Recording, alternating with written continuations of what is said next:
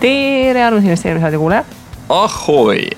Meil on saade numbriga 124 ja siin poole detsembrikuu peal on juhtunud see moment, et meie Tauriga lõpuks murdusime ja me räägime veel selle aasta numbri sees Bitcoinist. Asjast, millest me mitte midagi ei tea, aga arvamust ometigi tahaks avaldada.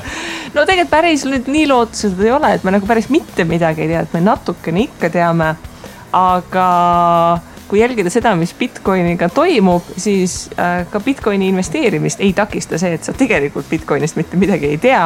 Nii et me siis oleme siin ennast natukene harinud ja lihtsalt ühe näitena, et ma tegin siin eelmine nädal ühte koolitust ja siis koolitus oli selline mõtlemisharjutus, et kui inimesel on 100 eurot kuus, et kuhu ta võiks seda panna, siis üks selline 50-60 vahemikus naisterahvas siis kohe võttis sõna. Aga miks me Bitcoinist ei räägi? Okay. Nii et ühesõnaga Bitcoin on popp ja noortepärane. Ja tõepoolest tegelikult investeerimismaastik on üldse selles mõttes nagu raske, et sa ei saa kõiki asju väga briljantselt hästi teada ja Bitcoin on paraku minu jaoks olnud üks sellistest asjadest, millesse ma nagu väga süüvinud ei ole. Ja kui me nüüd vaatame seda hinnadünaamikat, mis siin viimasel ajal toimunud on, miks Bitcoin üldse meil teemana laual on see, et mingi $8,000 pealt siin paari päevaga tõusis $19,000 peale tükist ja järjest rohkem hakkas kajama ju see, et Bitcoin on tuleviku raha ja kõik, kes investeeri Bitcoini, ei saa selle fundamentaalsest väärtusest aru. Ja ma tegin pool tundi researchi selle kohta, tegelikult natuke rohkem, selles mõttes ma pidin koolis ka ühe aine raames siis tegema enda valitud teema kohta ja ma valisin nagu Bitcoini, et kuidas on seda üldse maksustatud ja kuidas on see suhtumine näiteks Euroopa Liidus Bitcoini. Ja seal ma sain nagu natukene targemaks, aga üldpildis jah, ma pean ütlema, et mina ei ole nüüd see ekspert, kes kõiki 100% täpselt õigesti oskab öelda, nii et kui keegi kuulejatest kuulevad midagi valesti ütleme, siis kommentaariumisse tulge, argumenteerige oma faktid ja on kõigil nagu huvitav kuulda. Aga suures plaanis, sul on selles mõttes õigus, Kristi, et Bitcoini investeerimine, sa ei pea omama väga suuri tarkusi selle kohta, tundub nagu tavaline, ma ei tea, valuuta ostmine.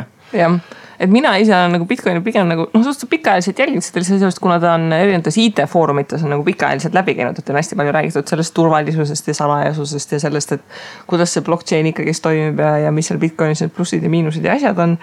Ja selline, Bitcoini puhul ongi nagu huvitav, et hästi palju sellest investeerimis nagu teesist või mida inimesed nagu räägivad, et kui sa Bitcoini ei investeeri, on see, et sa ei saa sellest tehnoloogiast aru. Ja siis kui sa sellest inimeselt küsid, et aga nagu mis see tehnoloogia on ja äkki sa selgitaksid mulle, siis kuidagi tuleb selline vaikus, et ei, see on tuleviku tehnoloogia, et kuidas sa aru ei saa. Et ta on kuidagi selliseks päris emotsionaalseks asjaks läinud. Nii, aga võib-olla räägime natuke siis sellest Bitcoinist endast, kuna tegelikult koine on hästi palju. Bitcoin on kõige esimene, mis siis 2008 aastal selline tegelane nagu Satoshi Nakamoto, väidetavalt japanlane, tegelikult ei tea keegi, kes ta on, kas ta on üks inimene või ta on isikute grupp, ka see on teadmata. Tuli siis välja 3. jaanuar 2009. Ei, siis oli münt, aga 2008 tuli ta paberiga välja, white paper, kus ta siis pani nagu aluse sellele, et mis asi see Bitcoin on ja mis see siis ka blokiahel või kuidas see Bitcoin nagu töötab, võiks nagu Kristi tõepoolest ütles, 2009 finantskriisi nii-öelda, ma ei ütleks, et madalamas punktis, aga peaaegu ühes madalamas punktis tuli siis ka Bitcoinid kauplemisele ja tänaseks on siis neid koine, ma arvan, tuhandetes. Ma pakun praegu puusalt sellepärast, et coinmarketcap.com ütleb siin kas 600 koini erinevat, mida saab nagu jälgida, et kuidas nad on nagu liikunud, aga Bitcoin esimesena on siis kõige suurem, aga ta ei ole nii-öelda kõige tuleviku tehnoloogiam, vaid on olemas ka näiteks Ether või Ethereumi blokiahel. Nüüd mul lähevad kaks asja sassi. Ethereum ja Ether. Kumb siis kumb nüüd on? Et üks on nagu see blokiahel, kus on nagu see smart contracts, mille peale saad nagu ehitada selle oma järgmise koini ja teine on nagu reaalselt see nagu münt, mida kaubeldakse. Et see asi on näiteks mul sassis, et kui ma peaksin kunagi investeerima kuskil krüptovaluutasse, siis ilmselgelt ma ei tohiks seda investeeringut teha, kui ma isegi ei saa aru, et millesse ja kuhu ma investeerin. Nii, aga Bitcoin jah, kuna ta on kõige suurema levikuga ja tänaseks ta on vist market capi poolest umbes 260-270 miljardit dollarit. Ja vaat see on nüüd selline, et see market cap sõltub sellest, et mis kell te teisipäevasel päeval seda saadet kuulate, et hommikul või õhtul võib nagu market cap olla selline mõned 10 miljonid siia-sinna. Miljardid lausa isegi. Aga tõepoolest ka Twitteris liigub üks huvitav nälliringi, kus isa juurde tuleb siis poeg ja poeg küsib, et isa, kuule, et anna mulle üks bitcoin, et ma tean, et sa kaupled sellega, et anna mulle üks. Poeg, kuule, miks sul $14 560 vaja on? No isa, ma tahaks osta mingisugused asju on ja no $17 853, kas sa tõesti arvad, et see nagu väike summa su jaoks? No isaga ma tahan, no $19 560, no umbes niimoodi see siin toimunud on viimasel ajal, kus sisuliselt sekundeid lugades hind muutub nagu drastiliselt. Ja millegipärast on ta enne jõule siin saanud populaarseks ja me mõtlesime siis niimoodi, et me natuke räägime nii Bitcoinist kui plokiahelast just oma nii-öelda kogenematu investori perspektiivist, et teha selline aruteluring, mida siis nagu üks investor teisega võiks teha, et kui me 2007 kuulsime seda, et taksojuhid andsid investeerimisnõu, siis täna me kuulame, kuidas mitte börs just taksojuhid, aga inimesed tänavalt annavad üksteisele Bitcoini ostmise nõu, et ma olen nagu reaalselt kuulnud sellist asju tänaval. Et nüüd ongi meie kord, kus siis avalikult teha selline väike vestlus, et Kristi, et tee siis meile nagu tutvust, et miks me üldse Bitcoin investeerime ja mis see Bitcoin on? Jaa, see on selline küsimus, et mis on armastus ja mis on religioon, mis on Bitcoin. Et teoorias on asi kõik väga lihtne. Tegemist on krüptovaluutaga, valuuta ehk siis rahaline maksevahend, tal on mingi kurss teiste valuutade suhtes, näiteks dollari või euro suhtes. Ja sul on võimalik siis kasutada seda maksete jaoks ja kuidas ta erineb, kui sa eurodes tahad maksta, eks ju, siis ma kas vaatan Taurile otsa ja annan talle sularaha või kannan talle pangakontole ja nagu kõik teavad, mis toimub. Siis Bitcoini puhul tehingud toimuvadki siis nii, et need pannakse sinna plokiahelasse kirja. Ehk siis sul on tegelikult läbi nullide ja ühtede võimalik siis trackida seda, et kuidas siis mõni tehing on käinud. Ja selline päris huvitav nüanss on see, et need tehinguid ei saa teha lõputult selles mõttes, et sellele plokiahelal on teatud võimsus. Et idee näiteks see, et kui sa poes ostad, eks ju, et sul ei saa 50 korda rohkem inimesi korraga osta, sellepärast et sul see poemüüja nagu saab korraga ainult ühelt inimeselt raha vastu võtta, siis plokiahela puhul tehingutel on põhimõtteliselt maht, et kui kiiresti neid tehinguid suudetakse protsessida ja praegusel hetkel on, nagu ma olen aru saanud, see küll muutub, aga et see on suurusjärgus 8 tehingut sekundis suudetakse teha. Ja kui ütleme ette, kui inimesed lähevad jõuluostu tegema 8 tehingut sekundis kogu maailmas. Siis ja lapsed enam pärast seda jõuluvanust ei usu. Sellepärast, et enamus tehinguid jääb tegemata. Tõepoolest, Visa Mastercard, kes on siis maksete suurimad protsessijad maailmas, teevad tuhandeid tehinguid, transaction ja sisuliselt sekundis. Nii et Bitcoini tänane lahendus mulle ei tundu väga tuleviku lahendus just sellest perspektiivist, et kuigi see plokiahel on väga äge, sest sa näed ära, et milliste kontode vahel on, kuidas, missugused tehingud toimuvad, see jääb nagu ajaloo arhiividesse alatiseks alles, seda keegi nagu ära ei kustuta. See tehnoloogias sõltumine on selles mõttes nagu väga positiivne, et sul on nagu mingisuguse algoritmi alusel võimalik nagu kokku leppida, et kuidas me midagi kirja paneme või kuidas me kajastame midagi, ehk siis selles osas nagu pettust teha ei saa.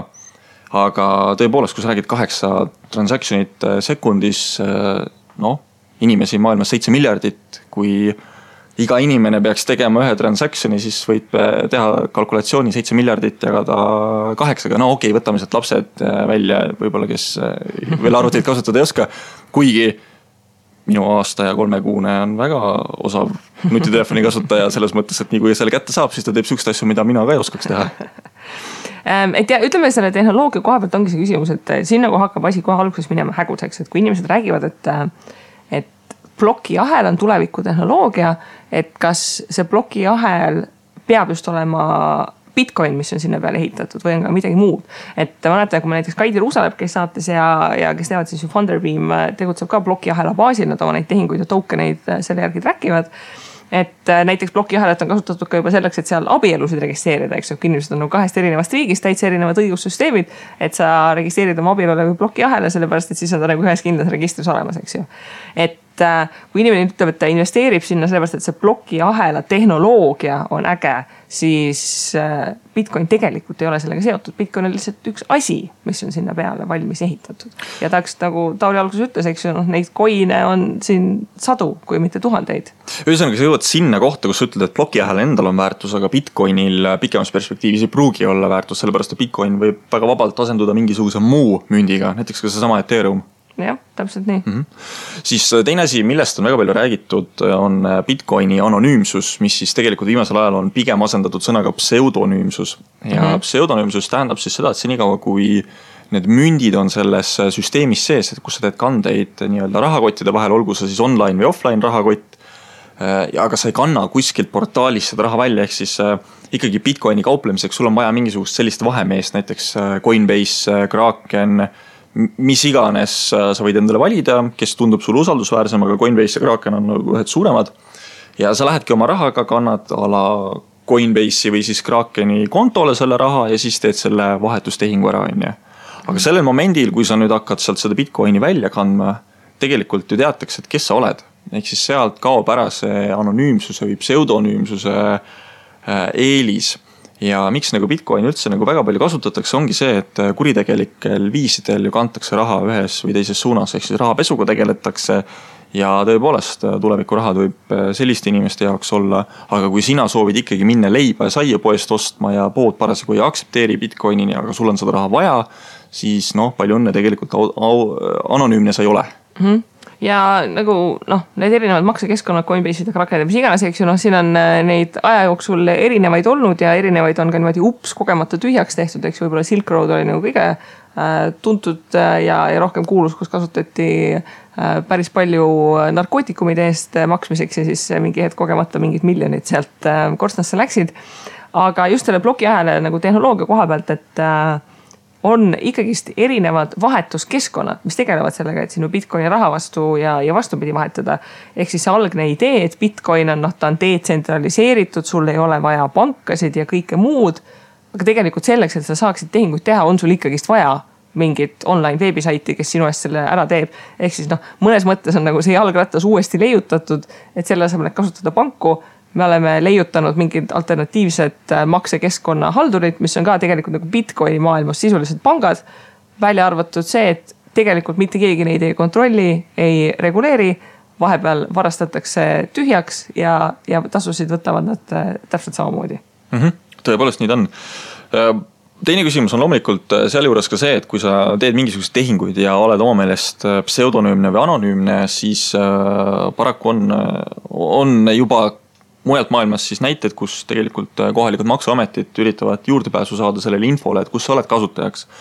Ja sellega seoses tekivad erinevad maksustamise küsimused üles, et näiteks väga pikka aega oli ka Euroopa Liidu siseselt segane, et kuidas siis Bitcoini tuleks maksustada. Tänaseks on see õnneks kohtukaasuse number 264/14 raames ära lahendatud, kus siis üks rootslane küsis, et ma tahan teha endale põhimõtteliselt Bitcoini valuutavahetuse.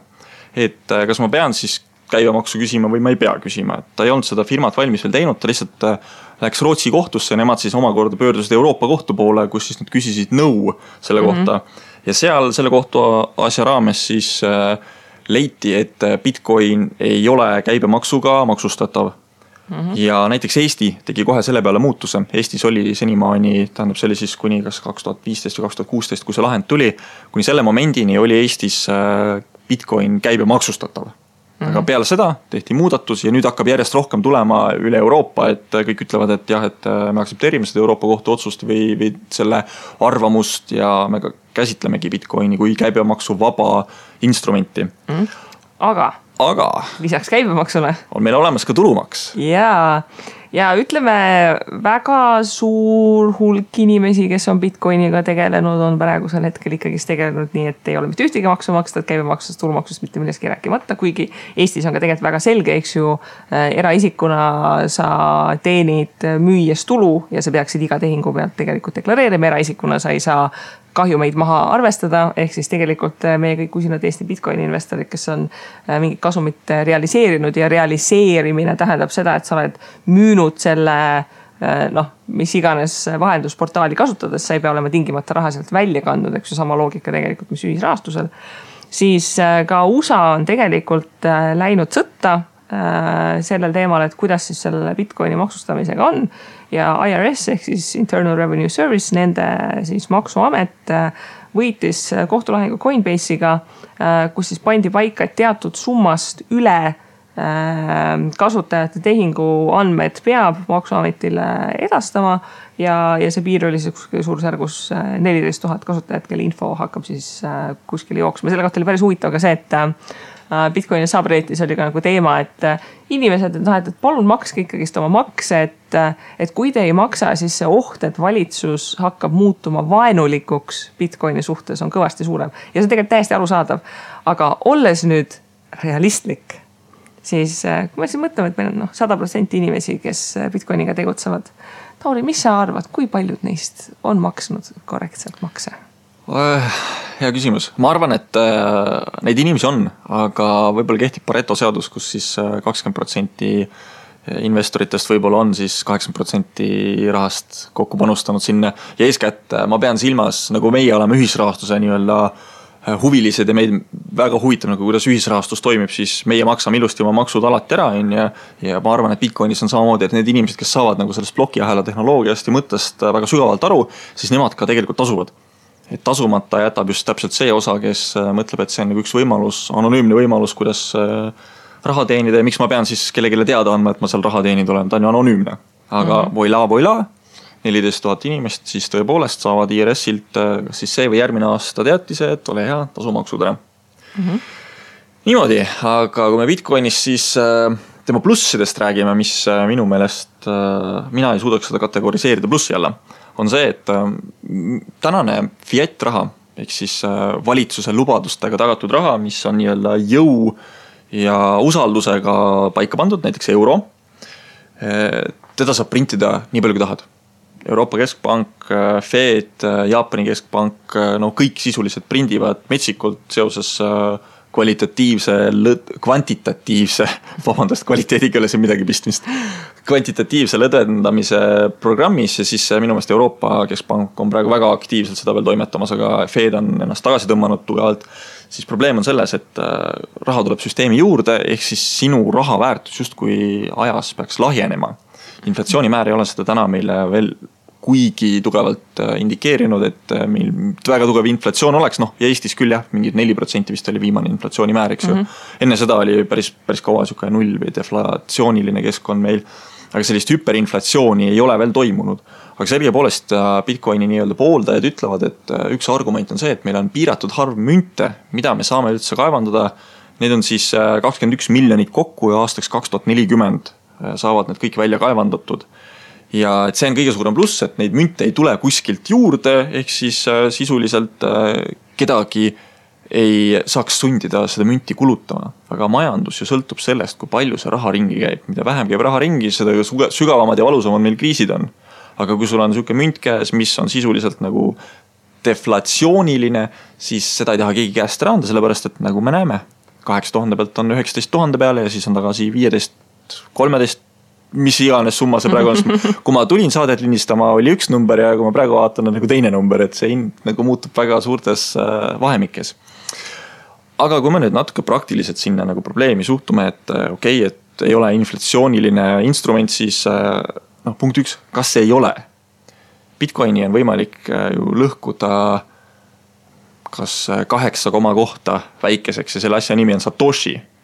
Üks mis ta on siis 8 kohta, 100 miljondik või? Sisuliselt. Et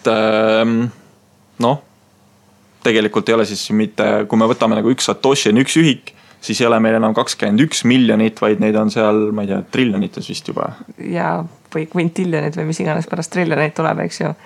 Aga teine probleem selle piiratud hulgaga on see, et kui 8 aastat tagasi Bitcoin tuli, ega siis inimesed ei teadnud, et ta nii äge on. Ja kuna see Bitcoini süsteem toimib niimoodi, et sul on oma digitaalne wallet, eks ju, kus sul need coinid on ja sellel on private key ja public key, eks ju. Ja kui sa oma privaatvõtme ära kaotad, siis sinu Bitcoinid ongi tegelikult korstnas ses suhtes. Neid ei ole võimalik taastada. ja neid inimesi, kes aja jooksul, kellel on mingid bitcoinid olnud ja kes on a la oma läpaka ketta ära purustanud või lihtsalt arvuti üle lasknud ja mis iganes, ei olegi mäletanud, et neid bitcoin on, et tegelikult mingi hulk on lihtsalt nagu kuskile musta auka kadunud, mida nagu kuskilt juurde ei teki. Ja siis ongi selline huvitav asi nagu forkimine, ehk siis fork kui kahvel, ehk siis bitcoini puhul ka nagu mitu korda järjest on see justkui uue oksakese tekitamine, et selle hetkeni, kui see oks nagu tekib, siis kõik need tehingud on justkui nagu ühtses plokiahelas ja siis hakatakse sealt kuidagi nagu mingit kõrvalahelat tekitama, et oleks seda raha võimalik kuidagi nagu muud moodi jaotada. Et nende forkide puhul on ka, et seal on mis iganes bitcoin cash'id ja bitcoin cold'id ja mis iganes, et ühesõnaga see pilt läheb nagu hästi ruttu nagu väga kirjuks, et kui palju nüüd bitcoini päriselt on, kui palju on bitcoini põhjalt siis forkitud asju ja need forkitud asjad siis mida ja kas ja kellele nad siis tegelikult üldse väärt on. Paranda mind, aga kas ei ole mitte nii, et see forkitud bitcoin cash või bitcoin gold näiteks, kas ta ei ole üldse uus münt tegelikult? No, tegelikult ta ei ole kuidagi seotud Bitcoiniga. Aga ta peaks tegelikult nagu mingi ülemineku hetkeni olema Bitcoiniga seotud ja no seal nüüd lähebki nagu tegelikult häguseks kohe, et noh, miks teda on vaja Bitcoinist siis forkida, kui ta tegelikult ei ole üldse Bitcoiniga seotud, eks siis tee lihtsalt oma uus mingi Dogecoin, eks ju, ja oledki nagu valmis, eks ju. Nii palju, kui mina olen aru saanud, siis selle forkimise mõte on see, et Bitcoinil sai probleemiks ju see, et neid kandeid ühte plokki mahtus väga vähe ja nüüd üritati seda ploki mahtu suurendada ja sellest tuligi see Bitcoin Cash. Aga kui sa täna näiteks lähed ostad kuskilt Krakenist näiteks Bitcoin Cashi, kui palju see siis seotud on selle tavalise Bitcoiniga? Nad ei käi ju koos, nad on ikkagi eraldiseisvad kaks münti. Minu arusaamine on selline. Mis omakorda viib meid järgmise probleemini, et neid münte tegelikult on võimalik luua siia maailma nii palju kui tahes. Et kui me ütleme, et Bitcoin ei ole inflatsiooniline, siis jah, konkreetselt see münt oma olemuslikult ei pruugi olla, aga teebki keegi, nagu Kristi ütleb, Dogecoini, mis siis kunagi ühest koera meemist sai alguse ja täna on ta tegelikult jätkuvalt väga edukalt olemas. Ja sinna sa võid ju süsteemi kirjutada, kui suure või kui palju sa neid münte tahad, et teeks. Bitcoin on piiratud 21 miljoniga, aga kui me võtame seda ette näiteks Ethereumi, siis ma näen, et kui praegu on 16,7 miljonit Bitcoini ringluses, 21 on veel minna, siis näiteks Ethereumi münte on 96 miljonit. Siis on siin 4. kohal turukapitalisatsioonilt $12 miljardit väärt IOTA, kus on 2 miljardit 70, 2,7 miljardit münti mängus. Siin on 25 miljardit ja need summad või tähendab hulk läheb ju päris suureks, et sul on järgmine münt võimalik teha ja inflatsioon jälle hakkab puhama. No põhimõtteliselt ma võtsin praegu ikkagi selle forkimise ette, selle selgituse. Põhimõtteliselt idee on ikkagi selles, et kui sul on Bitcoin ja siis teda forgitakse 2 coiniks, et ongi, et sul jääbki Bitcoin ja Bitcoin Gold, siis sina, kes sellel hetkel Bitcoini omasid, sul on siis mõlemad uued, eks ju, sul on nagu see vana fork ja see uus fork on nagu olemas. Ja siis on nüüd see küsimus, et kus siis see hind tekib. Ja seal on Bitcoini puhul see hea termin, mida kasutatakse, mis tegelikult on nagu täiesti ajuva, on see price by discovery, eks ju. Mis tähendab seda, et pärast seda forki siis me avastame, et mis see hind on selle põhjal, mida siis inimesed on nõus selle eest maksma. Ehk siis sorry, aga see on, ütleme, natukene... Võib-olla tundub küll nüüd imelik näide olema, aga kui sa sisuliselt sina saad lapse ja siis lõppkokkuvõttes see ongi see sama näide, et sinul ja lapsel ei ole ju suures pillis nagu rohkem midagi seost, kui teile sugulased. Laps käib potil siis, kui tema tahab lõppkokkuvõttes, kui ta suuremaks saab ja sina lähed reisile siis, kui sina tahad, et ei ole ju sõltuvad. Et kui sa ostad nagu, ma ei taha nüüd öelda, et lapse endale, et siis sa saad nagu ema kauba peale. Et see võib-olla on jah, et kui sa võtad endale naise ja saad ämma kauba peale. Aga suures pillis, kui me hakkame analoogiat looma, kas ei ole sama moodi? Ühesõnaga see... forkimise puhul, nagu nii palju, kui ma selles forkimisest lugenud, probleem on see, et kui midagi ära forgitakse, siis väga suur hulk inimesi ei saa aru, mis on selle uue forki nagu väärtus. No, ja seal läheb nagu lappama sellega, et seda uut forki nagu kas ostad seda sama hinnaga või osta sama hinnaga, eks ju. No eks seal see tehnoloogia on natukene paindlikum ja suurem jälle, et mille jaoks seda forkimist ikka teha, et kui sa tahad midagi paremaks muuta, on ja, aga lõpptulemus on ikkagi see, et sul on mustmiljon erinevat coini ja siis sa pead nende vahel haldama ja mõtlema, et kõik on nii äge. Kas me kujutaksime ette, et Euroopa Pank forgib eurot või? Euroopa Keskpank, ma siis pean silmas. Või Fed forgib US dollarit. et ühel hetkel on sul euro cash ja euro gold ja tundub ju sürreaalne. See jah, on selline. Teeme kohe siis süsteemi sellise, mis nagu peabki nagu normaalselt vastu.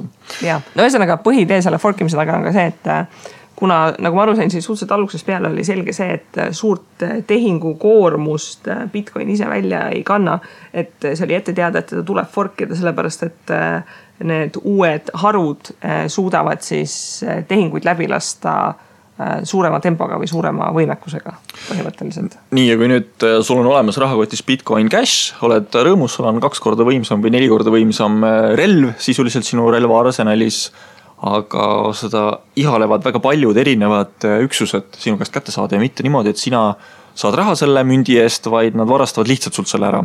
Et see on ka üks oht, mis siis realiseerida võib, oht häkkimisele. Et näiteks eelmisel nädalal kadus $60 miljonit umbes, selles väärtuses raha nice hash hackiga, mis iganes see ka ei ole.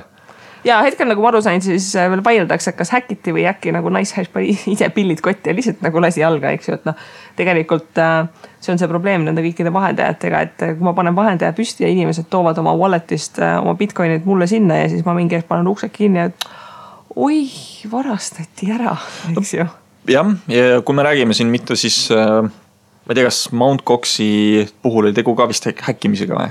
No ma ei tea, seal mingid coinid Mount Coxi puhul pärast leiti mingi mitu kuud hiljem üles ja tups, et tegelikult meil oli kuskil mingi teine wallet, kus nad olid. Nii. Aha, ühesõnaga, no Mount Cox oli siis minu meelest 2014 aastal sai nii-öelda oma lõpu, tema oli siis 70% kogu Bitcoini transactionist omav selline valuutavahetusplats sisuliselt, kus siis rahvas oma raha kokku viis.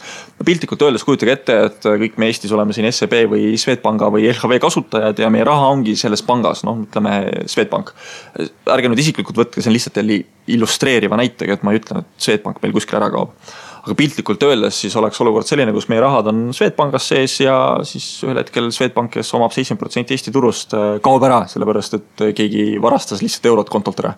Ja see Mount Coxi häki puhul oli siis suurusjärgus 850,000 bitcoini, mis siis varastati ära, kadus ära, 200,000 leiti hiljem üles, aga seal taga ikkagi 650,000 bitcoini sealt kaduma kuskil läks ja $15,000 hinnaga on see siis natukene alla 10 miljardi. Nii, mis siis omakorda tähendab seda, et mida kõrgemaks Bitcoini hind kasvab, seda olulisemaks peab saama usaldusväärsuse küsimus, et see portaal, keda sa reaalselt kasutad oma tehingute tegemiseks, peab olema ka usaldusväärne. Et me võib-olla jätsime käsitlemata selle online ja offline rahakottide süsteemi, et sisuliselt sul on Bitcoini kandmiseks vaja et tagada sinu pseudonüümsus, et keegi teaks, kes sa seal taga oled, siis me ei saa ju sinu nime kuskil välja panna. Mis tähendab seda, et sul on olemas selline aadressike, mis on 26-35 tähemärki pikk ja ta on põhimõtteliselt numbrite tähtede kombinatsioon. Sul on see individuaalne, ehk siis kellelgi teisel sukest koodi olla ei saa nagu sinul.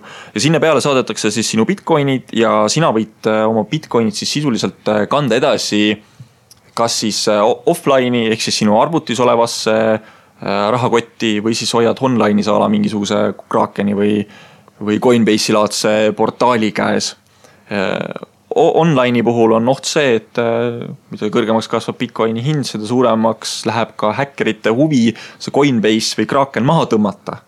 Ja kui sa oled offline, siis nagu Kristjan enne ütles, et kaob sinu kõva ketast koos arvutiga kuskil ära, keegi varastab ära või lööd puruks või läheb üldse katki, et sellised asju võib juhtuda. Et kõige parem näide võib-olla oli just algusaegadest, kus üks noormees hakkas siis Bitcoini kaevandama, kuniks naine siis karjus ta peale, et kui oled lõpeta ära nüüd, et kõik teevad mingisugused mõistliku asjaga, et millega sina tegutsed ja mees siis lõpetas ära selle, tal oli selleks hetkeks päris suur hulk Bitcoini välja kaevandatud, aga ta just parasjagu mingi aeg tagasi viskas arvuti koos kõvakättega prügimäele ja siis ta nagu natuke aeg hiljem omakorda sellest sündmusest avastas, et mis Bitcoin hind on ja tol hetkel ta vist oli üle $1000 ja siis tal oli küll nagu väga kurb meel selle üle, et ta oleks sisuliselt miljonär olnud. Sellised asju võib juhtuda ja me peame sellega paraku arvestama. Nii, aga nüüd kui ma nagu enam-vähem pilt on ees ja mis jäi see Bitcoin ja mis on nagu probleemid on, siis Tauri, miks siis Bitcoin on nii äge? Tuleviku raha. Nii. Ja ma ei tea, mis seal taga on ja miks ta tuleviku raha on ja miks ta arvatakse, et tuleviku raha on, sest kuigi ma ei ole nagu selles mõttes krüptoraha selles mõttes tuline fänn, et ma ostaks seda ja ma oskaks seda kaitsta. Ma lihtsalt täna vaatan puhtalt nendele arvudele, numbritele ja mõtetele nagu peale, mis mõtted mul nagu tekivad. Ja mina ei saa nagu aru, miks ta see tulevikuraha staatus endale külge saanud on. Just see sama 21 miljonit maksimaalne hulk bitcoine, mida siis 7 miljardit inimest peaks omavahel ära jaotama, on väga nutune seis, et kuidas me siis kaupleme kõik oma 0,03 ühikut bitcoini. Noh, okei, kõik ei kasuta, 3,5 miljardit kasutavad, siis oleks 0,06 bitcoini, et mis me selle eest ja kuidas saame. Et ma ei oska sulle öelda, miks seda tuleviku rahaks peetakse. Mis sinu arvamus on? Ja noh, ma mõtlesin ka, et vaata, kui on see, et kinnisvara puhul on asukoht, eks ju, ja nagu aktsiate puhul sul on see ettevõte, mis seal all ja noh, ühisrahastuse puhul näiteks see, et sul on keegi, kes seda laenu võtab ja seal taga on kas päris inimene või päris kinnisvara, siis Bitcoini puhul, kui vastata küsimusele, et mis on siis see väärtus, mis seal all on, ja ma ei ole kuskil hetkel lugenud head vastust peale selle, et ja tulevikutehnoloogia, eks ju, aga tulevikutehnoloogia on see plokiahel, mitte Bitcoin ise. Ja sellest ma nõustun Buffettiga, kes on siin ka öelnud, et tegelikult Bitcoini ei saa õiglaselt hinnastada, sellepärast, et seal ei ole seda intrinsic, seal ei ole nagu sisemist väärtust, vaid noh, see on põhimõtteliselt see, et inimesed lepivad kokku, et noh, on äge, aga tegelikult see ei ole kuidagi mõõdetav. Warren Buffettil oli siis tegelikult ka väga huvitav tsitaat, ma ei tea, kas ta ise selle ütles või keegi mõtles talle selle külg, aga sisuliselt, mis siis härrasmees ütles, oli see, et Bitcoin on põhimõtteliselt ju maksevahend. Tšekk on ka maksevahend, aga kas siis tšekk on sellepärast väärt $10,000, et ta on maksevahend või? Et ei pruugi olla, Ameerikas kasutatakse neid tšekke või tšekiraamatuid päris palju. Et selles mõttes ma ei pea nüüd poe ostud tšekki silmas, vaid ongi see, et sa kirjutad kuskil dokumendi peale, et näed, ma olen nõus loovutama $10 näiteks, panen oma allkirja alla ja siis keegi saab minna panka selle vastu siis raha vahetada. Ja jah, küsimus ongi nüüd, kuidas sa siis hindad asja väärtust, millel tegelikult ju sisuliselt väärtust ei ole. Ja võib-olla see kõige suurem probleem ka, et kui ikkagi nüüd mõtled, et ongi tulevikutehnoloogia ja tahaks peale lennata ja kõike muud, siis tegelikult Bitcoini investeerimisel on üks hästi-hästi suur tehniline probleem, mis tegelikult teeb selle investeerimise keeruliseks, kuna me juba alguses mainisime, et see tehingute hulk on piiratud, siis kui sa tahad Bitcoini osta, siis see loogika toimib põhimõtteliselt nii, et seal on nagu piiratud hulk tehinguid, mis läbi lastakse. Ja kui sa tahad tegelikult, et sinu tehing läheks läbi, sul on võimalus pakkuda kõrgemat teenustasu. Ja kui sa tahad mingi hinnaga kindlasti müüa, siis see teenustasu peab nagu suhteliselt kõrgem, mis sa pakud, et mingi hetk oli see, et keskmine tehingutasu on see suurusjärgus nagu $15, mis ei ole tegelikult nagu üldse odav. Ja sa oledki muidu nagu järjekorras ja ootad, et sinu tehingud võivad läbi kukkuda. Et see ongi see koht, et kui Bitcoin nüüd uuesti sinna 19,000 peale käib, siis tegelikult ei ole niimoodi, et ma lähen online ja vajutan nuppu ja müün kohe maha, vaid see võib tulla, et nagu tehing kukkus läbi ja ongi kõik. Ja see on eriti oluline sel hetkel, kui üks hetk see Bitcoin hakkab sealt mäest alla tulema, siis sealt ei ole võimalik tegelikult välja saada, kui see just ei paku mingit meeletut raha selleks, et oma tehing ära teha. Aga näiteks see $15 tehingutasu, okei, kui sa müüd nagu ühte Bitcoini, mis maksabki sul 15,000, siis see $15 ei ole midagi. Aga kui enamik inimesi omavad mingid 0,0, eks ju, siis kui sa omakama seda 0,06 Bitcoini ja selle pealt maksad $15 tehingutasu, siis tegelikult on päris kallis. Tegelikult, kui ma nüüd natuke mõtlesin selle sisemise väärtuse peale, siis tal on tänases kontekstis on olemas väikene väärtus. Aga nagu sa välja tood, need kõrged tasud ja need tänased kõrged hinnad, kuhu nagu Bitcoin tõusnuma hakanud on tegelikult suurendanud ka inimeste huvi. Et just toodi välja, et Coinbase'is on kasutajaid rohkem kui näiteks Ameerika suurpanga Charles Schwabil kasutajaid. Et see juba näitab seda, et inimestele nagu selline alternatiivne lahendus meeldib, aga ta läheb kalliks just nende tavakasutajate jaoks, et on olemas küll hulk inimesi, kellele see asi sobib. Ma mõtlen siis antud juhul Bitcoin, Litecoin, Ethereum või selline alternatiivne maksevahend. Ja just eelkõige tuleb see välja nende inimeste juures, kes on siis nii-öelda unbanked või siis kes saavad nagu pangateenustele väga kehvasti ligi või siis üldse ei saa või siis väga kulukalt saavad ligi. Ja võib-olla hea näide ongi see, kus siis USAs tulebki Hiina poiss, läheb tööle USAsse, võib-olla käib Stanfordi ülikoolis, mingi ime läbi, aga tal on kodus on ilge posu väga vaesaid sugulasi. Tema teeb kuu aega tööd, teenib mingisuguse raha, saadabki $100-200 koju Hiina, kus selle eest võib-olla peetakse siin kuu aega pidu. sellepärast, et noh, kui sul raha ei ole väga palju, sa pangateenustele juurde ei pääse, siis sul ongi nagu kogu see elu raskendatud. Ja nüüd Bitcoin lahendabki selle probleemi ära, et ta sai väga soodsalt lahendada just selle makse poole ära, et sugulane avas omale ka kuskile konto ja sisuliselt suhteliselt automaatselt või noh, kiiresti käib see tehing, eks ju, Bitcoini puhul, kes 10 minutit vist võtab ploki nii-öelda verifitseerimine aega ja sellega sul on võimalik saata USAst teisel pool maailma Hiina raha. Jaa, aga nüüd mõelda selle peale, millega TransferWise tegeleb. Ja TransferWise'i järgmine target, mida nad tahavad teha, nad tahavadki ju nagu borderless banking, eks ju, nad tahavad, et sul on mingi kontosüsteem põhimõtteliselt, et sa saaksid ka nagu üle riikide seda raha kanda.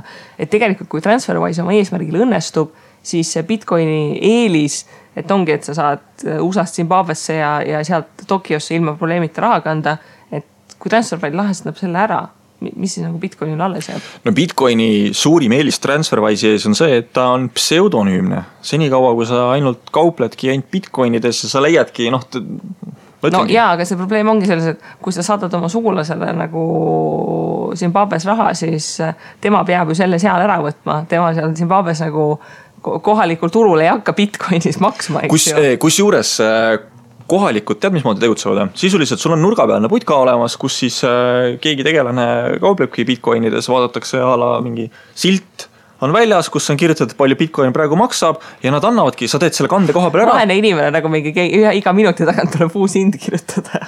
Ei, ilmselt seal on ikka mingisugused sellised spreed on korralik ilmselt. Spreed on vahel, eks ju, aga põhimõte on see jah, et sul puudub see pangale juurdepääs ja sa kannad sellele inimesele seal koha peal selle Bitcoini ja tema annab sulle kohe sularaha vastu. Ehk siis selles mõttes ta on anonüümne küll. Kui sul nagu puudub see vaheinstants, et sa pead kellegi kaudu selle oma pangakontole välja kandma. Et need inimesed, kes senimaani on pangandusest ära lõigatud, nagu sa ütled, see Zimbabwe on ja kus dollari inflatsioon on nii kõva olnud, et vahepeal oli seal, ma ei tea, kui mitu nulli sabas neil. Tänaseks on vist asi normaliseerunud natukene, aga ikkagi jah, olukord kõige lõbusam ei ole neil. Nii et see sisemine väärtus on tal mingis mõttes olemas, aga kui me arvestame nagu sellega, et kogu maailm, mida rohkem ta automatiseerib, mida rohkem arvuteid tuleb, seda rohkem tegelikult ka teatakse, mida sa teed kuskil. Nii et sisuliselt, varsti ma ütlen, et jätad oma telefoni kuskile lohakile ja lähed magama ja siis keegi vaatab pealt, kuidas sa nagu magad seal, sellepärast on võimalik kõik ära häkkida ja sinu igas toas on mingisugune suke tehnika vidin olemas, mingi kõlar, mis suudab ka heli sisse võtta, nagu Alexa laadne lahendus on, et kogu see asi läheb meil nii avalikuks, et ma ütlen, et kui sa WC-s puuksu lased, siis ennem kui sa selle puuksu juurde välja lasti, juba teise maailma otsast teataks, mis teigid. Et paraku sinna maailmas... Sul on ikka unikaalsed hirmud. Ei, see ei ole hirm, see on lihtsalt illustreerimaks seda näidet, mis meil maailmas siin tegelikult toimub. Jah. Et noh, sellest ütleme ka täpselt see pseudonüümis eriti, kuna ma just USA baasil on järginud, et tegelikult väga paljudel inimestel jääb see ikkagist ette, et seal see anonüümsus on eriti, kuna seal teatud see kriminaalne element on, siis kui sa pead hakkama kui sa deklareerid tehinguid selleks, et maksta makse, siis lõppkokkuvõttes ta ei ole enam nii pseudonüümne, et andmekaevandamisega, kui sa deklareerid, et siin on 0,06 Bitcoini sellel päeval ostsid selle hinnaga ja nädal hiljem nagu 0,08 juurde ostsid, siis see ei ole nagu tuumateadus tegelikult seda kokku viia, sellepärast, et ei ole ilmselt lõpmatu hulk tehinguid, mis nagu täpselt sama hinnaga, nagu täpselt sama loogikaga tehtud on, et seesama, et ta on seal ploki sees trackitav, tähendab, et kui sul ikkagi ploki väliselt need samad tehingud kuskile välja jooksevad, siis asi ju liigub kokku. Nii, aga Kristi, minu kõige suurem hirm, räägime natukene sellest ka. Nii. Bitcoini hind täna praegusel ajamomendil, vaatame kohe järgi, ütleb mulle $15,708. See on siis pühapäeva hilisõhtu, kui me lindistame seda saadet. Ja me näeme ilusat hinda. Me näeme seda, et turukapitalisatsioon on $262 miljardit. Kuidas see hind kujuneb? Sisuliselt nagu aktsiahind, eks ju. Et keegi teeb kuskil mingi tehingu, võetakse see tehingu hind ja korrutatakse aktsia osakutega. Antud juhul Bitcoinil on mündid, siis Bitcoini müntidega ja saadakse turukapitalisatsioon ja just kui selle peal nagu kauplemine käib. kuna tegu ei ole reguleeritud turuga, sinna ei ole kõigil veel juurdepääsu olemas ja kõik, kes seal investeerivad, ei pruugi seda teha nagu ratsionaalsetel alustel, et noh, sa tead ikka seda ütlust, et osta siis, kui on madal ja müü siis, kui on kõrge, on. Et kuidagi praegu toimub vastupidise asi. Siis minu küsimus ongi see, et kui 3 inimest teevad, kõigil on 1 Bitcoin, teevad nüüd tehinguid omavahel. Kas see tähendab siis seda, et mina, kellel mul on 3000 Bitcoini, saan nüüd minna ja need turgu lükata? No võt päris nii lihtne ei ole. Kas meil on turg olemas? No, praegusel hetkel tundub, et neid inimesi, kes ostavad ikkagist on, aga ostavad kõik need väiksed tegijad, kes on kartnud maha jääda ja lähevad ostavad oma selle 0,01 Bitcoini, eks ju. No, aga mul on 3000 tükki kujutan ette. Suur hulk. Kui sina praegu lükkaksid 3000 Bitcoini müüki, siis ma arvan, et turg crashiks ära ka vist. Ja miks mu küsimus on selline, et kui mul oleks 3000 tükki, siis kui ühel hetkel juhtub mingisugune regulatiivne mingi norm tuleb kuskil kellelgi käiku, Hiina ütleb, et nii, nüüd on kõik, me enam Bitcoini jälle ei luba. Hind kukub sellepärast, et kõik tahavad välja saada, sest et tuleviku rahal enam seda väärtust ei ole. Ja nüüd ongi see, et sina siin tood välja, et mul on mingisugune 0,01 Bitcoini ja kellelgi teisel on 0,5 Bitcoini võib olla, et ei ole väga palju, aga need inimesi hulgalt võib olla väga palju, aga kas siis ostjad parasjagu on? Ehk siis kokku me saame pakkumise poole pealt need 3000 münti, aga kui osta soovitakse ainult 500 münti, see tähendab seda, et hind kukub ikka väga drastiliselt ja väga kiiresti. Ehk et kõik need inimesed, kes paigutavad raha Bitcoini, ei pruugi sealt tegelikult seda rahalist väärtust kätte saada. Ehk siis kõik kauplevad praegu paper profitit, paberi kasumit. Jah, et enne kui raha ei ole realiseeritud ja enne kui ta ei ole realiseeritud ka nii, et ta on sealt kauplemiskeskkonnast sulle endale pangakontole reaalselt ära laekunud, ei ole tegelikult mitte midagi kätte saadud. No ja mulle ka seesus väga meeldib, et Bitcoini subredditis on stiki postitus, ehk kõige esimene, mida sa näed, kui sa sinna subredditisse lähed, on hoiatused nagu palun ole mõistlik ja ära oma elu sääste Bitcoini paned. Mina mäletan ka seda, et kui Bitcoini eelmine kord crashis, siis kui ta tuli sealt 1000 pealt tuli mingi 150 peale tuli alla, eks ju, et siis kui ta crashis, siis oli Bitcoini foorumites see top postitus oli see suicide help hotline'id, et need enesetapu, need nõustamistelefonid, et kui sul 90% praegu kukkus kõik puruks, et elu ei ole veel läbi põhimõtteliselt, et praegusel hetkel see ATH, eks ju, all time high, ehk siis kõige aja kõige kõrgem hind, et kui sa Bitcoini tahab praegusel hetkel investeerida, on suhteliselt garanteeritud, et kuna ta läheb hetkel sellise ilusa hokikepina üles, sa ostad selle ATH ehk siis selle kõige aja kõige kõrgema hinnaga.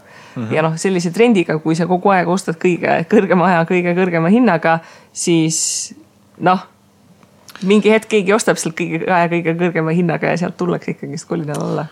Tead, mis mul meelde oli või? See on minu esimene ainukene jackpot, et oleks ma Bitcoini shortinud sel momendil, siis ma oleksin rikas mees olnud. Nii. Kaitseliidus käin ja Kaitseliidus meil on selline üritus nagu Orkaan. Orkaan on alati siis detsembri esimesel nädalavahetusel, vahest on aga novembri viimasel nädalavahetusel. Ja aasta oli 2013, kui Bitcoin oligi saavutanud oma $1000 tipu ja ma sattusin Orkaanil rääkima ühe tuttava sõbraga, kes siis ütles, et ta vaikselt tegeleb Bitcoini, kes ma ütlesin, et minule tundub, et asi on mullis. Mulle tundub, et asi on korralikult mullis ja see asi tuleb alla, see ei ole jätkusuutlik. Ja tegelikult mis siis juhtuski, saan kõik Kiyosakiliku kiituse praegu oma peale võtta. Bitcoin crashis ja crashis korralikult, see 10 korda kukkus alla ja loomulikult sellest hetkest on üles tulema hakanud, aga oli näha seda, et inimesed nagu ebaratsionaalsed otsused hakkasid tegema ja lihtsalt topiti raha peale. Taaskord see makses vahend on ja millel kõigi jaoks ei ole väärtust, et on mingisugune kildkond inimesi olemas, kelle jaoks on väärtus olemas, aga mitte kõigi jaoks, aga interpoleeriti jälle, et see on tuleviku raha ja nüüd läheb hästi. Nüüd taaskord hind 20 000, ma tegin meie omavahelises grupis beti, et ma arvan, et see tuleb varsti korralikult alla, eks näis. No ma ei tea, mina ikkagist ennustasin, et Bitcoin on enne suve 60 000 ja siis crashib, nii et 60 000, me nii hullu ei pane, mulle tundus süke kui ta 10 peale hakkas jõudma, siis ma mõtlesin, et nii, et nüüd hakkab see viimane lõpp kätte tulema, et ei ole enam võimalik ja siis ma hakkasin vaatama, iga päev tõusis $1000. Ja, ei, ma arvan, et on veel minna. Aga Bitcoini puhul ongi see sama see ostu-müügi tasakaal, et et Bloombergis oli päris põnev artikkel Bitcoin Whales, et suurusjärgus 1000 inimest on need, kes omavad 40% kogu Bitcoini turult, eks ju, näiteks see nädal tuli uus ikka välja, et meil on Winklevoss kaksikud, kes mäletavad, kes olid Facebooki sellised varajased supporterid, kes suure draamaga Zuckerbergiga tülli läksid ja seal rahast ilma jäid, kellest siis said Bitcoini biljonärid, sellepärast, et neil oli, ma isegi ei tea, kui palju neid Bitcoine käes. Et tõenäoliselt me hakkame jõudma sinna punkti, kus Bitcoini kauplemisele lisaks hakkab sinna peale tekkima see teine kiht, ehk siis täpselt see Bitcoini shortimine. Ehk siis sa hakkadki, kuidas juba praegu shortitakse, et sa treididki neid altcoine omavahel vahetad ja sul ongi selle kaupleja käest võimalik neid Bitcoine laenata põhimõtteliselt nagu aktsiate puhul shortimine täib ja nüüd see on see koht, et kui sa laenad neid Bitcoine seal 20 000 ja panustad, et tegelikult see hind tõuseb ja ei tõuse, siis see lõpeb selles suhtes ikkagi pisaratega, et mitte nullis, vaid kui see margin call tuleb, siis tegelikult võib ta ikkagi juba negatiivsete numbritega ka lõppeda. Winklevossi vennad siis on tegelikult algselt Facebooki, ma ei taha öelda loojad, nad on selles segaduses seal kaasas käinud ja Facebookiga nendel ei olnud väga hästi. Me teame, et Mark Zuckerberg oli siis täna see, kes on võitnud sellest väga kõvasti ja nemad siis otsisid tõepoolest Bitcoinist lohutust, et olla ise need edukad. Aga ütle nüüd mulle, kuidas need miljardärid oma Bitcoinid peaksid dollariteks konverteerima, kui nad seda tahaksid. Ilmselt see on nägematu võimatu asi. No samas on see, et näiteks novembrikuus tuli kohe uudiseks, või keegi müüs 25 000 Bitcoini, mis sellel hetkel oli 160 miljonit, et keegi ikkagi ostab, eks ju. Aga see on jah, selles suhtes päris nagu keeruline see turu tasakaal ja see nõudlus ja pakkumine ei ole selles suhtes väga nagu läbipaistvad. Aga lihtsalt nagu paar sellist lõpumõtet, et Bitcoini kohta lugedes, et kui läheneda selle nagu investeeringule, kuigi praktiliselt kõik inimesed, kes Bitcoinist räägivad, ütlevad, et see on spekulatiivne. Ta ei ole klassikaline investeerimisvara, et sa nüüd ennustad seda sisemist väärtust ja turu kasvu ja kõike muud, eks ju, teed mingit fundamentalanalüüsi, et ta on spekulatiivne. Ja kuna ta on spekulatiivne, siis need hoiatused, et ära pane kõiki oma sääste ja kõiki oma raha ja tegele selle dollar cost averaging'a, et ostuhinna keskmistamisega ja ära paanitse, kui see hind kukub, sellepärast, et mida suuremaks see hind läheb, seda suuremaks lähevad korrektsioonid, eks ju. 1000 pealt sa kukud 150 peale, aga kui sa 20 000 pealt kukud 1000 peale, siis ütleme, neid pisaraid on ikkagi nagu märkimisväärselt rohkem. Tõepoolest nii, tänase saate mõte ei olnud siis see, et Bitcoin on paha ära Bitcoini raha pane, vaid klassikaline osta madalalt ja müü kõrgelt. See kehtib absoluutselt igas lahenduses, et see, et tehnoloogia on tulevikutehnoloogia, siis võta võib-olla pool riski välja, kui sa näed, et hind on ikkagi metsikult kõrgeks läinud, mängi maja rahaga, ära oma raha nagu all väga palju hoia, et see on minu mõte, mida mina võib-olla teeksin. Uued tehnoloogiad on ägedad. Jaa, aga selle osta odavalt ja müü kallilt probleem ongi see, et praegusel hetkel on seal see tehnoloogiline puudujääk, et kui sa odavalt võib-olla veel saad osta, siis kallist müümisest võib-olla ei ole võimalik seda teha, sest et kui sellel hetkel koormus on niivõrd suur ja sul ei ole just raha, et neid väga suuri tehingutasusid pakkuda, siis sa võidki istuda seal oma Bitcoiniga ja refreshid ja vaatad, kuidas nagu iga minutiga see hind 1000 alla kuskile suunda kukub ja siis vaatad, et kuidas need finantsvabaduse unistused kuskile niimoodi lahtuvad. Ja, lõpu küsimuseks võib-olla see, et emotsionaalselt investoril on väga raske vaadata sellist momenti, kui kõik ümberringi rikastuvad, et kuidas sinul see tunne on olnud, et oled näinud Bitcoin hind kahekordistus väga kiiresti, kas on sellist kurbusenotiga hinges, et pagan küll, miks ma investeerinud? Alati on ju selliseid investeeringuid, mille puhul sa tagantjärgi vaatad, et oleks ainult. Aga sa ei saa ju selles suhtes kinni sinna jääda, et see tõenäosus, et sa kõiki hetkel tabad ja ütleme ka Bitcoini puhul me ei ole jõudnud hetkel veel sinna punkti, kus me saame nüüd öelda, et oligi õige sellel hetkel investeerida. Et kui ühel hetkel pauk tuleb, siis me võime siin tagantjärgi konstanteerida, et näiteks võitjad olid need, kes said välja siis, kui Bitcoin oli 1000 alla, eks ju. Mul endal ma ei tea, millegi pärast on siuke täiesti külm tunne. Ma ei suuda nagu tunda seda kurbust tunnet, et ma olen nagu ilma jäänud sellest rongist, et mul ka mõned tuttavad ümberringi on rääkinud, et on nagu hästi läinud. Mul on nende üle hea meel, hea on vaadata, kuidas inimesed lahendavad probleeme teistmoodi, kui mina seda teen, ehk siis antud juhul investeerivad teistmoodi. Aga ma ise ei ole nagu, ma ei tunne seda tehnoloogiat. Ma peaksin väga tugevalt tegema researchi selle kohta, et aru saada, et miks ta siis tõesti tulevikutehnoloogia on. Võib-olla seal on mingisugune selline asi, millest ma veel aru ei ole saanud. Aga kui ma saan üks hetk aru, siis võib-olla on kurb, aga täna mul ka veel ei ole nagu kurb meel olnud. Aga need investorid, kes täna investeerivad, ärge tundke kurbust selle üle, et minul külm tunne on hinges. Ja, teil võib ikka soe olla. Teil võib ikka soe olla. Selle episoodi eesmärk ei ole üldse olnud see, et Bitcoin on paha taaskord. Ja ei, see on lihtsalt selleks, et oleks kõik valmis sellega, et kõik, kes investeerimisega tegelevad, siis kui jõuluks koju lähete, siis vanaema küsib, et kas sina ka oled sinna Bitcoini raha pannud? Kui ma mõtlen seda, et kui mul vanaema küsiks praegu, et kuule Tauri, et kuidas ma Bitcoini osta saan, siis see on ultimate sell out kõigile. Vaat, ühesõnaga nagu ikka igasuguste investeeringutega, uurige, puurige, olge rahulikud, ärge minge kaasa hüsteeriaga, võib minna väga hästi, võib minna väga halvasti, ei tasu võimendada üle, ei tasu kõike oma raha sinna panna ja tuletame meelde, et kasum on realiseeritud alles siis, kui see cold hard cash, ehk siis see konkreetne raha sul pangakontol tagasi on. Enne seda on kõik see paberil ja täiesti imaginaarne. Ja lõpetame siis sellise noodiga, et kui sulle peaks nüüd keegi pakkuma võimalust 5 aastaks 100 000 eurot, 100 000 dollarit euro väärtuses, et mis ta on siis täna 115 000 dollarit või? 100 000 dollarit jeenides, nagu jeeni väärtuses, siis on mingisugune miljonites, ma kujutan ette juba. Või 100 000 euro eest Bitcoine, et mõelge, mida teie valiksite. Teil on nüüd üks valik, 5 aastat, üks võimalus. One opportunity, one chance. Mida te võtaksite? No nii, nüüd läks juba väga musikaalseks. Ühesõnaga kainet mõistust ja rahulikku analüüsi ja loodame, et neid inimesi, kes siis lõpus tühjakotiga seisavad, ei ole väga palju. Ja. No nii, aga võtame siis selle nädal kokku ja selle aasta numbri sees on meil vist veel tervelt ainult 2 saadet. Jah, nii et lõpp paistab. Ja viimased 2 saadet siis saavad olema, ma loodan, et lõbusad. Meil on juba mõned mõtted, mis me teeme nii viimases saates, kui on ka üks väike idee, mida tahaks võib-olla realiseerida. Kas me ajaliselt jõuame, eks näis. Ja, me suudame. Ära luba nüüd asju ette. Aga tõepoolest info@investeerimisraadio.eu, saatke meile kirju. Kui Bitcoiniga läks midagi väga valesti, saatke meile ka sinna kirju selle kohta, sellepärast, et meie tahame ka targaks saada Kristiga. Jah, täpselt nii. Okei, aga selleks nädalaks siis tšau! Tšüss!